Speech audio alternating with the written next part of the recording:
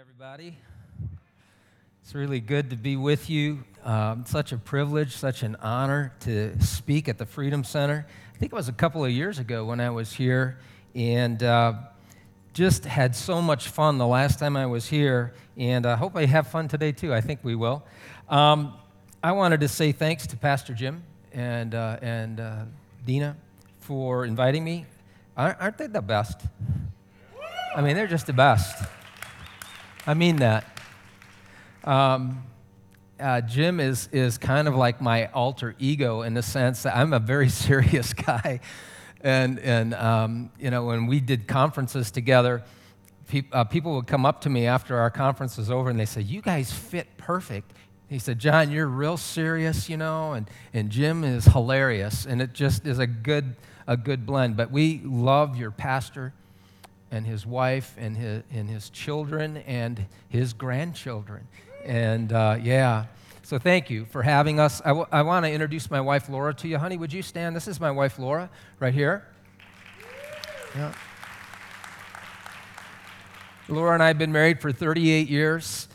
We have 4 boys, 3 daughters-in-law, and 2 of the most beautiful granddaughters in the entire universe, who have me totally wrapped around their finger. And being a papa is one of the best things that's ever happened to me in my life. I'm trying to rate it, getting saved, getting married, and being a papa. Maybe having the boys was good, but being a papa is amazing.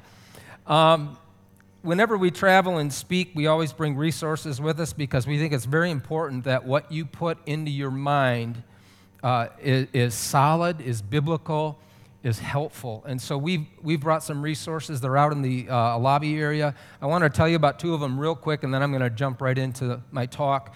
This book I wrote almost 4 years ago now, called Unshakable You, 5 Choices of Emotionally Healthy People.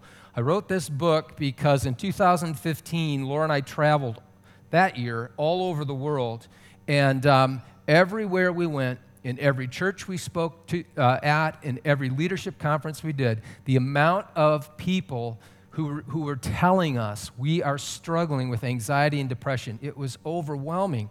And so I wanted to write a very short book, and it is very short, that really spoke to that issue. So if you or somebody you care about is suffering with anxiety or depression, pick up a copy of this book and either read it for yourself or give it to somebody you care about.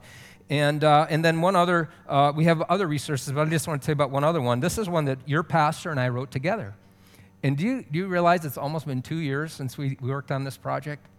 It's called Putting the Good in Goodbye, a healthy conversation about the comings and goings of church people. Now, Pastor Jim and I wrote this book for leaders because one of the most painful experiences a pastor has is when people that he or she have poured their lives into decide to just up and leave, and sometimes for not really good reasons. And so we felt we wanted to write a book that touched that pain. But here's what I'm learning, Pastor, that people in the business world like this book.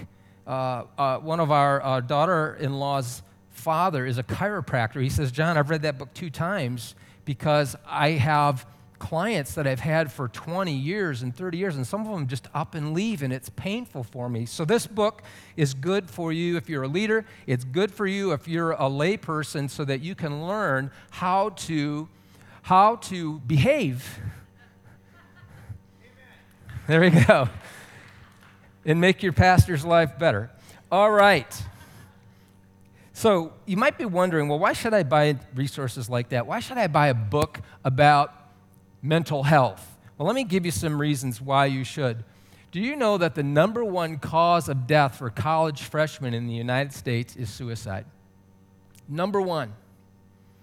The first year of college, it just sets kids up for problems.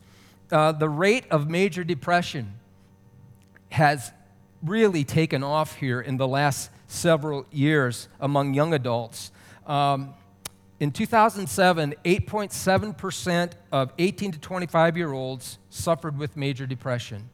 2 years ago, in 2017, that rate went up to 13.2%.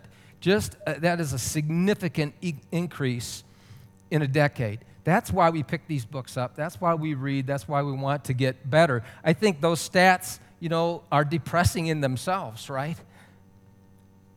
But what if I told you this morning that understanding and applying what I'm about to share with you would drastically reduce your risk of depression? Would you be interested in that?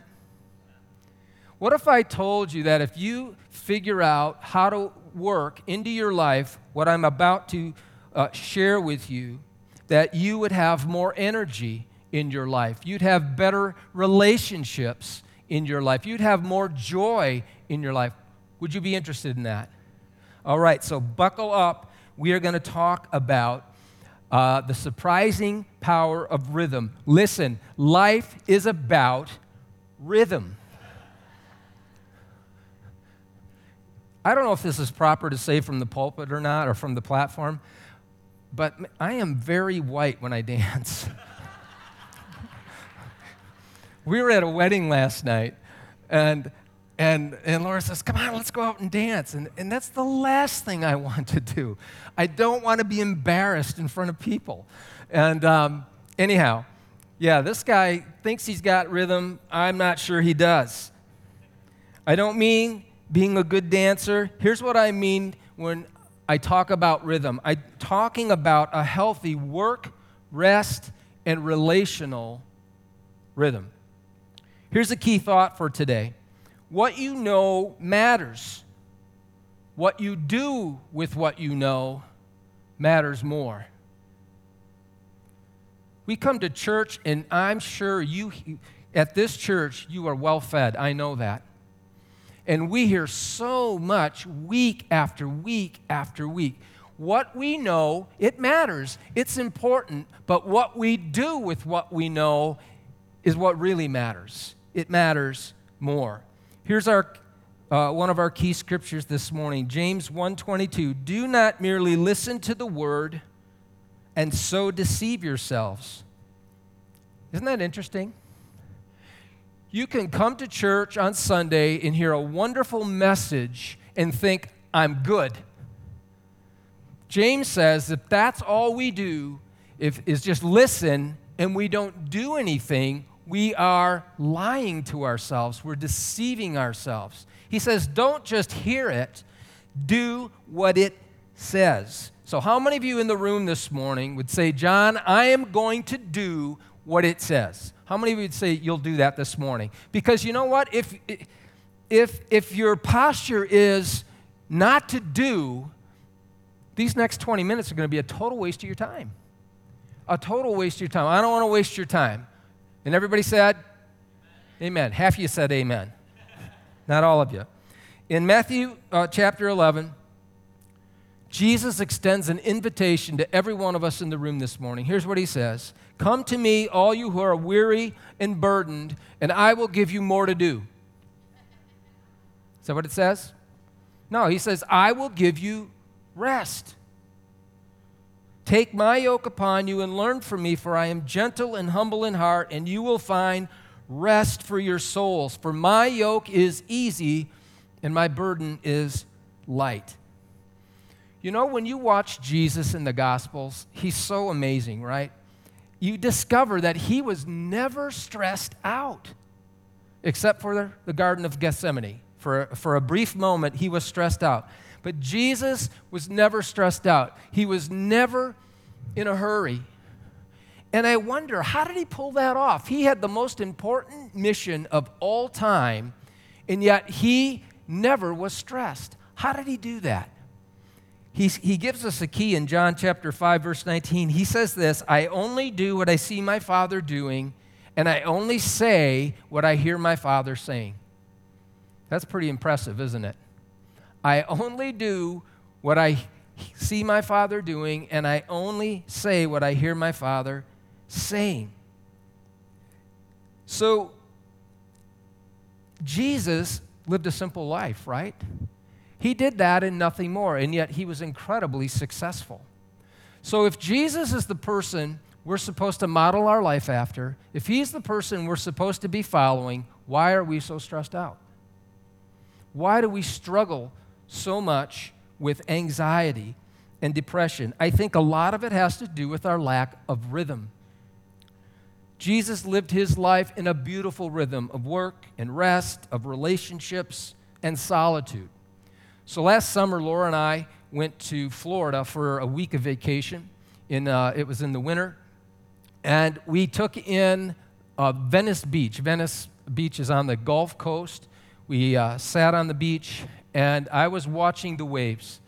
And I don't know, there's something about waves that just kind of mesmerizes me. I don't know if anybody else can relate to that.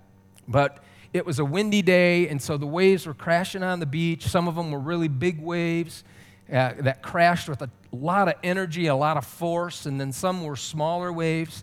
But as I was watching the waves for, 15, 20, 25 minutes, all of a sudden, I noticed something, that it didn't matter how big the wave that came that crashed or how small the wave. Every one of those waves, after they crashed onto the shore with all that power and all that energy, they receded back into the ocean. So there was this constant pounding of waves, but then immediately following that, there was the ebbing or the flowing away of those waves. And I got this idea that waves are one of God's creative messages to us about work and rest. We push with energy on shore, and then we retreat offshore. We flow, and then we ebb. We work hard on the right things, and then we rest. Short bursts of impactful energy, quickly followed by moments of recess. That's what I'm talking about when it comes to rhythm. So with that as our backdrop, I want to give you this morning 5 healthy rhythms that are so practical that I'm sure that after every one, you're going to look at me and say, well, duh. That's not anything I don't already know. But remember, what you know matters, but what you do with what you know matters more. Here's the first rhythm, and that is our daily rhythm. A daily rhythm means knowing when it's time to clock out every day. Knowing when it's time to punch out. If you work in a manufacturing job, in a plant, you understand this concept. You punch in, you punch out. But not everybody has that 9 to 5 kind of work. Some of you own your own companies, or you're doing work that you're working all kinds of hours. But listen, after so many hours of work in a day, you get tired, right? No amens. But it's true. After so many hours in a day, you get tired. And for most humans that are normal, 8 to 10 hours of work, and you're tired. And that's just part of being human. Here's what research tells us, that after 8 hours, our productivity as human beings falls off a cliff. After 8 hours in a day, and I as a pastor, as a youth pastor, I was crazy. I was working 70 hours a week, 80 hours a week. I was pushing all the time, missing days off, and I thought that those hours that were the 12 hours, the 14-hour days, that I was getting as much production in hours 9 through 14 as I was in hours 1 through 8. Nope. Your productivity will fall off a cliff after 8 hours. I'm not telling you how long to work in a day necessarily. What I am saying is, let's get real. After you've put in a good, solid day of work, you need to figure out when it's time to punch out. You need to clock out. Now, I'm not calling you to laziness this morning, right? How many know that laziness is evil? Laziness is evil. But I got news for you. Workaholism is evil too. They're evil twins. They're extremes. Health is in the middle. One of the most important rhythms you and I need to figure out is when it's time to punch out every day. Our pastor at our home church, he shuts his phone off every day after 7 o'clock. And you might think, well, he's not a very good pastor. He's an amazing pastor.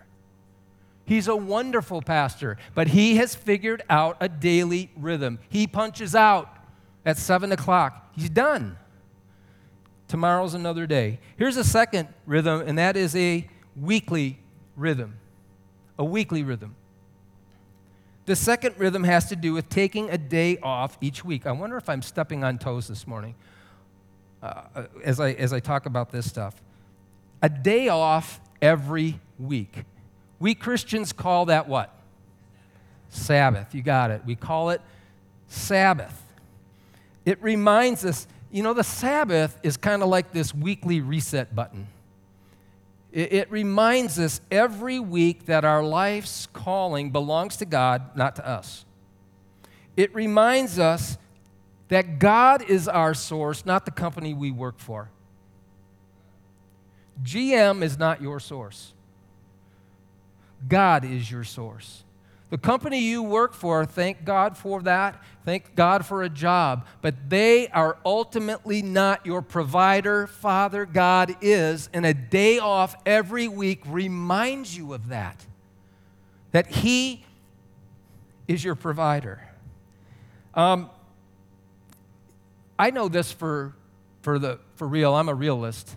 That every once in a while, your week blows up. How many of you that happens to you? Where your week just kind of blows up on you, right? Does that happen? Sure it does. But here's the problem that I've observed, that for some people, for some Christians, for some leaders, every week blows up. Every week blows up. I had a guy tell me, Pastor Jim, you'll find this maybe interesting. We have lead pastor huddles. Pastor Jim's been one of our guest facilitators on those. And just this week, one of the guys in our huddles who's been in a huddle with us, and he should know better, he's been in a huddle with us for 8 months, said, I haven't had a day off in 12 weeks. Now, the first thing I wanted to do was jump down his throat in front of all of his friends that were on that call. I didn't do that. I said, you and I need to talk about that offline. And then the guy who was guest facilitating says, I can't believe you said that with John Opalewski on this call, that you hadn't had a day off in 12 weeks. Listen, if your week is always blowing up, if you feel like I can't take a day off forever for 12 weeks, now some of you work in places where they're forcing you to do that. I don't have time to even address that this morning. I'm talking about when you have a real legitimate choice, and most of us do. If you're always blowing by Sabbath, something is broken. Something's either broken about the way you approach work or broken about something on the inside of you. I ask guys all the time, what is broken on the inside of you that drives you to workaholic levels? They don't like that question. You say, I'm a tormentor, right? Sometimes a mentor and a tormentor. But if we struggle with Sabbath and we regularly ignore it, here's what's going to happen. We are going to have an unsustainable pace that gets us out of rhythm, and when you're out of rhythm for a long time, it eventually leads to emotional trouble. So these first two rhythms, daily and weekly, are foundational. If we ignore these two, these next three aren't going to matter or help us as much. But let me give you the third one. This one's going to be real fast. A quarterly rhythm. A quarterly rhythm. Every 90 days, get out of your zip code. Get away from the house, get away from your job, get away from whatever you do. Go somewhere where you're out of your zip code and spend a day relaxing, refueling, refreshing, reflecting, whatever R you want to use, I guess. But every quarter, get out of your zip code. Here's another one, annual rhythm. Annual rhythm. Vacation, right? Disconnecting from work for a vacation is not wasted time. It's not a luxury. It is an absolute necessity.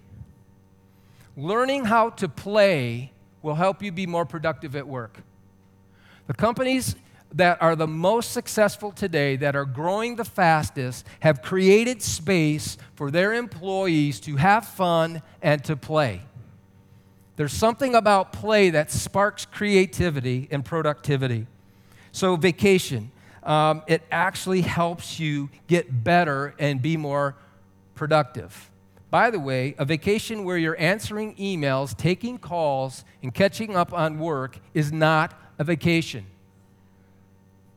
When I go on vacation, my out of office on my phone and my out of office on my email says something like this: I am out of the office from now until whenever I'm getting back. I have no access to voicemail or email. None. Zero. I will not take a call while I'm on vacation. If you have a problem, you can call my admin. If you need coaching, you can see Jim Wiegand. Here's his phone number. Right? I do that, right? You need this? Here's this person to help you. Because, listen, I have to disconnect from what I'm doing. Even if God's given you a wonderful calling in your life, listen, you can get full of yourself if you think you always have to be on. And you can begin to start taking credit for the good things that God is doing. Look how hard I'm working. God, look how hard I'm working. I'm not against hard work. What I am against is work taking over your life. That's what I am against. Annual rhythm. And then let me give you one more rhythm that will reduce your risk of major depression, and that is a relational rhythm. You know, to be healthy, every one of us in this room needs some like-minded people in our life. Pastor Jim, you were talking about small groups just a moment ago. We need like-minded people that we spend time with, people that can encourage us occasionally, people who can challenge us from time to time, people we can laugh with a lot. Pastor Jim is healing medicine to my life. He makes me laugh. We talk on the phone. We talk about serious stuff, but I think I'm laughing more than we talk about serious stuff. I need him in my life. He helps me laugh. Listen, when God created Adam, how long did it take before he said these words, "It's not good for the man to be alone"? It's one chapter in the book of Genesis. I don't know how much time elapsed. But right after he created Adam, he said this: "It is not good for the man to be alone." It is not good for you to be alone. God has hardwired you for friendship. It's in your DNA. You need people in your life. If you want to depression-proof your life, you need friends in your life. With that being said, you also need alone time. Now, I'm an introvert. I love alone time. Isn't that right, Laura? I love alone time. I was yesterday, I had a kind of a busy day yesterday. I was speaking at a men's retreat in the morning, and I got home. Laura wasn't there. She was buying something. I don't know if it was for the wedding or you were somewhere. Chad, our boy that's still living at home, wasn't there. I got home. Can I confess to you? I thought, man, this is awesome. I just got done expending a bunch of energy, and I thought, I can sit. I don't have to talk to anybody, and I'm just going to sit here. Now, I have to go to a wedding in a couple of hours where there's going to be 300 people. So I'm just settling in and trying to soak in the aloneness for just an hour or two. It was wonderful. Listen, you need time with friends, but you also need time alone. You need time to do some personal inventory. You need thinking time. You need listening time. You need time with Jesus where it's just you and him.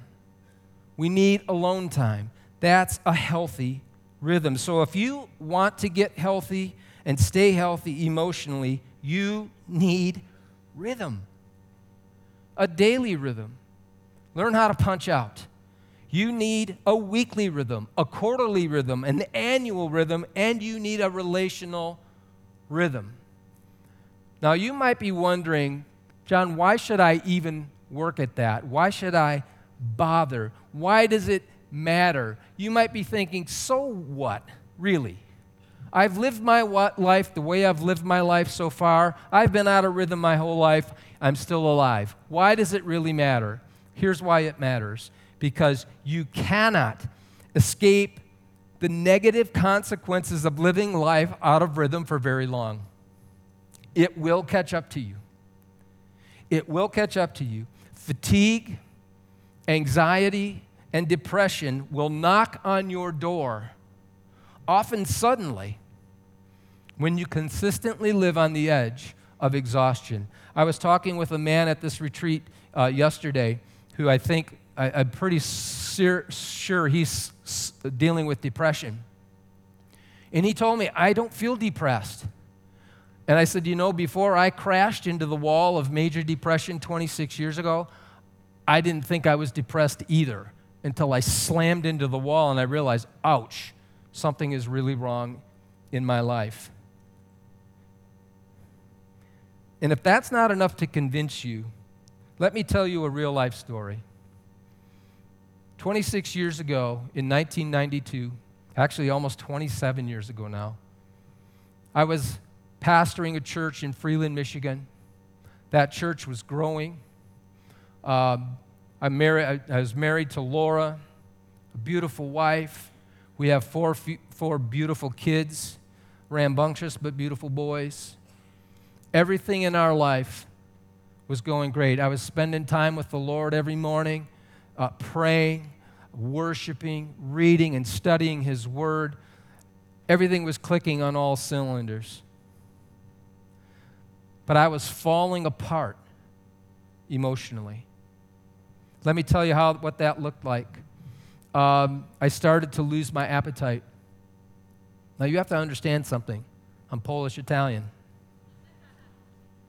I grew up with homemade food.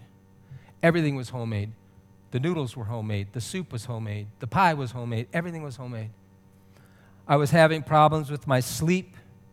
I had tremendous anxiety, a pervasive sadness, and a sincere belief that my life was truly over. And I began, as a young guy, 34 years old, I began to think about the least painful way to kill myself. So I put a plan in place to do that. I was thinking about what I would write in the note to Laura. And I didn't even know what was happening to me. But I'll tell you what was happening to me. I was out of rhythm. I was diagnosed with major depression. And it had a lot to do with what I just shared with you this morning. Listen, the stakes are very high, folks. They're very high. You need, I need, we need rhythm in our life if we are going to survive and thrive in the crazy world that you and I live in. Could the gentleman who's playing piano come on up at this point? If you're here, thank you. Here he comes. Can I urge you this morning, commit yourself to these 5 rhythms? And if you're healthy this morning, emotionally, let me say this, it's easier to stay healthy than it is to get healthy. It just is. It's a lot less expensive, too. So if you're here and you're healthy this morning, here's the next step I'd like to give you. Pick one of those 5 rhythms that you struggle with the most and start to work on it. If it's a daily one, start working on that. Pick a time to punch out every day this upcoming week. If it's a weekly one, work like crazy to get a day off, to get some downtime. Put a plan together, stick to it. Listen, some of you need to put your phone in another room after a certain time of night, and Lord have mercy, maybe even turn it off so you won't be tempted to get pulled back into work. But if you are here today and you're struggling with depression or anxiety, I have good news for you. There's hope. I am proof positive that there is hope that you can recover. You don't have to live the rest of your life depressed and anxious. There's a way out. There's light at the end of the tunnel. The rhythms that I shared with you this morning, they're going to help you. They will help you heal. They'll help you stay well. But if you're here this morning and you're struggling with thoughts of suicide, and in a crowd of this size, I'd be surprised if there wasn't at least a few of you who thought about that this week. Don't let the devil lie to you. You need to go to your doctor. You need to find a counselor. And you need to put yourself on a path toward wellness, toward healing, because God's not done with your life. He's got a bright future for you. We sang He's a champion, right? He's a champion over depression. But you have to cooperate with Him. I'm going to ask you to bow your heads and close your eyes. If you're here this morning and you don't have a for real relationship with Jesus Christ, emotional health will be elusive for you. The Bible says in Romans 10:9, if you confess with your mouth Jesus is Lord and believe in your heart that God raised Him from the dead, you will be saved. What is it that you have to give up to become a Christian? Just one thing. And that's the right to be your own boss. It's the right to run your own life, the right to control your own life. You say, Jesus, I give you control of my life. And if you'll do that, if you'll say that meaningfully from your heart, Jesus, I give you control of my life, you will be saved. Right here, right now, in this moment. So with every head bowed and every eye closed, I wonder how many of you are here this morning and say, John, I want a for real relationship with Jesus Christ. Can I see your hand right now? Just stick it up and then you can put it down. Hold it up for a bit. 1, 2, I'm just looking, scanning. 3, yes. 4, 5, 6, 7. Beautiful. 7 folks. If you raise your hand this morning, right in your seat, pray that prayer. Jesus, I surrender. And if you'll do that, He will come into your life, and your life will never be the same. It will change forever. So ignore the rest of what we're doing and pray that prayer right now. If you're here this morning and you say, John, I'm ready to commit. I'm going to do something with what I heard this morning. Can I see your hand? You say, I'm going to commit. I'm going to implement rhythm into my life. Yeah, that's great. Wonderful. So Heavenly Father, this morning, I pray for those who are saying yes to you, who are releasing control of their life to you in their seats this morning. God, I pray that you would meet them there in a powerful, life-changing way. And Lord, I pray for the rest this morning who have raised their hand and said, I'm committed to do something with what I've heard today. I pray, Father, that you would give them the juice, the grace that they need this week to actually follow through. And Lord, I pray for those that are here this morning who are struggling with anxious thoughts, depressed thoughts, and some suicidal thoughts perhaps. Jesus, I pray they would feel you wrapping your arms around them and holding them close. Let them know it's not over. It's not the end. Brighter days are ahead. It's in the wonderful name of Jesus I ask, and God, I believe you're going to do that. And everybody said, amen. Amen. God bless you. Thank you thanks for coming out today. You are dismissed.